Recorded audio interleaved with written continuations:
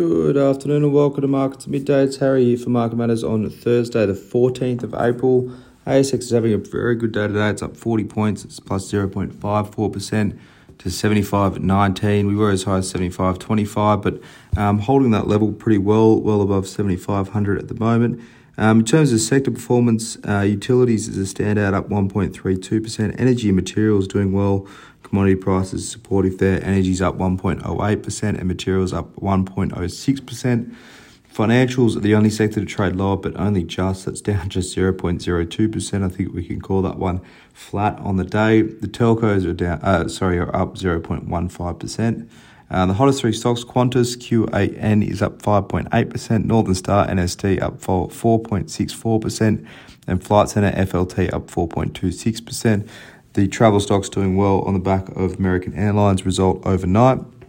Weakest three stocks, Bank of Queensland, BOQ is down 5.51%, Zip, Z1P down 3.1%, and Netwealth, NWL down 2.63%. Kick things off with Bank of Queensland. Pretty disappointing first half result out for the bank. Net interest margin fell 12 bips to 174 basis points in the half. So that's on the second half of last financial year. They talked to sort of tighter lending market. There's a lot of competition out there for loans at the moment, plus reduced availability of funding for them. Cash earnings were up 14% though on the first half of 21 to 268 million.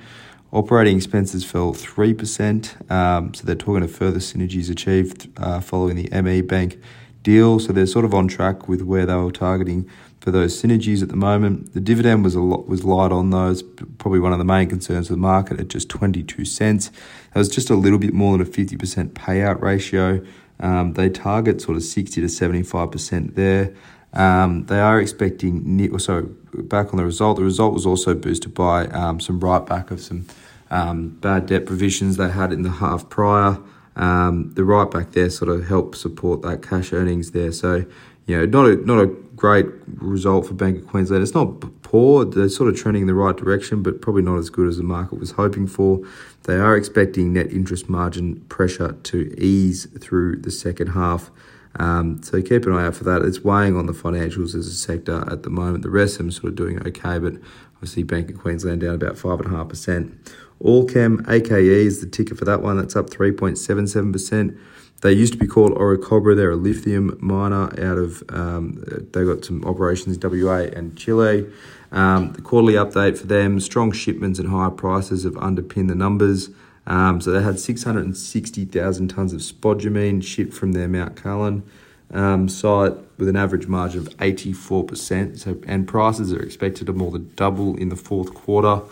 Olaroz shipped 3,000 tonnes of carbonate, priced at $27,000 a tonne. That's an 86% margin there.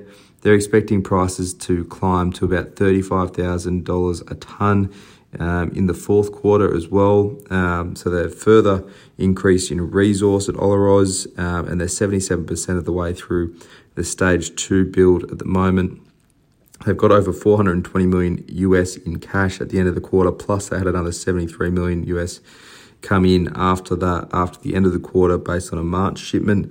They're looking to triple production by 2026 to keep up with demand. That'll put them at about a 10% market share in the lithium market come 2026. So Allkem doing pretty well. Obviously, lithium's sort of gone through a massive price hike recently. That's expected to continue into the fourth quarter. There is a lot of hype around that area of the market at the moment, though. Looking at Asian markets, they're up a little bit. Well, Japan's Nikkei is up 1.19%. The Hong Kong Hang Seng is flat. US futures are marginally high. S&P futures up 0.05%.